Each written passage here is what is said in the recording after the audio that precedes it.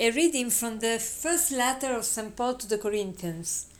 Brothers and sisters, I could not talk to you as spiritual people, but as fleshly people, as infants in Christ. I fed you milk, not solid food, because you were not able to take it. Indeed, you are still not able even now, for you are still of the flesh. While there is jealousy and rivalry among you, are you not the flesh and walking according to the manner of man? Whenever someone says, I belong to Paul, and another, I belong to Apollos, are you not merely men? What is Apollos, after all? And what is Paul? Ministers through whom you became believers, just as the Lord assigned each one. I planted, Apollos watered, but God caused the growth. Therefore, neither the one who plants nor the one who waters is anything, but only God, who causes the growth. He who plants and he who waters are one, and each will receive wages in proportion to his labor. For we are God's co-workers. You are God's field, God's building. Today, St. Paul speaks to the Corinthians about the fact that they are immature. They are immature, and why did Paul consider the Corinthians immature? What are the signs that made him think that they are immature? Because they are very carnal, very fleshly, they behave according to the flesh. What does it mean in Pauline terms, live according to the flesh? It doesn't mean to live according to the body, because each one of us lives according to the body. We use the body, also we try to be spiritual. But to live a fleshy life means to live as if we were not children of God. We live in an instinctive way, without God's grace. And this is the mature thing. We need the grace of God in order to transform our lives and live as children of God.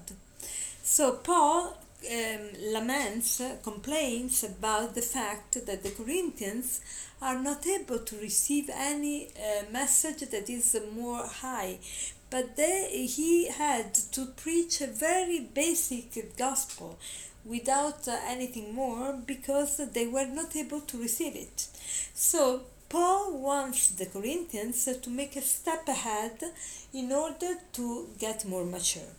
So, what does it mean this for our lives?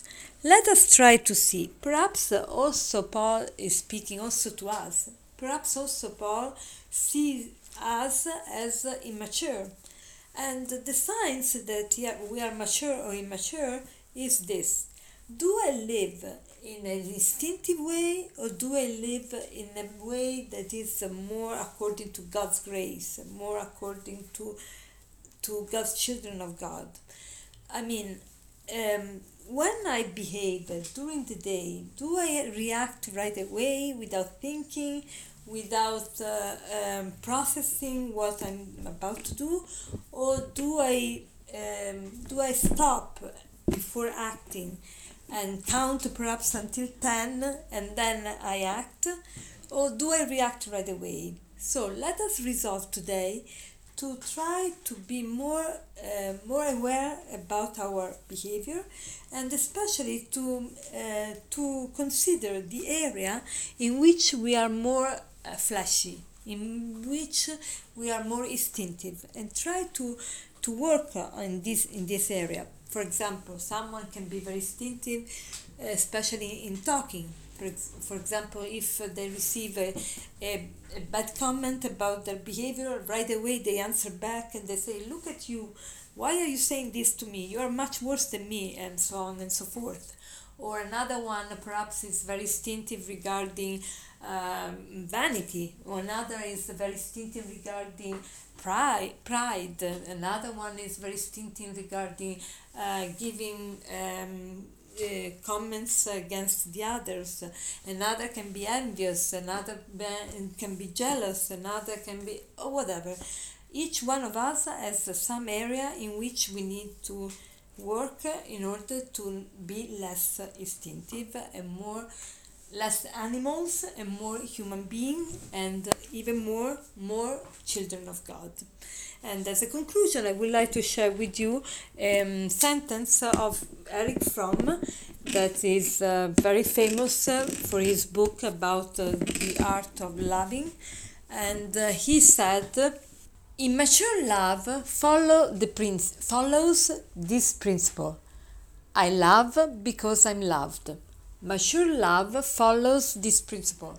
I'm loved because I love. Immature love says, I love you because I need you. Mature love says, I need you because I love you. Have a great day.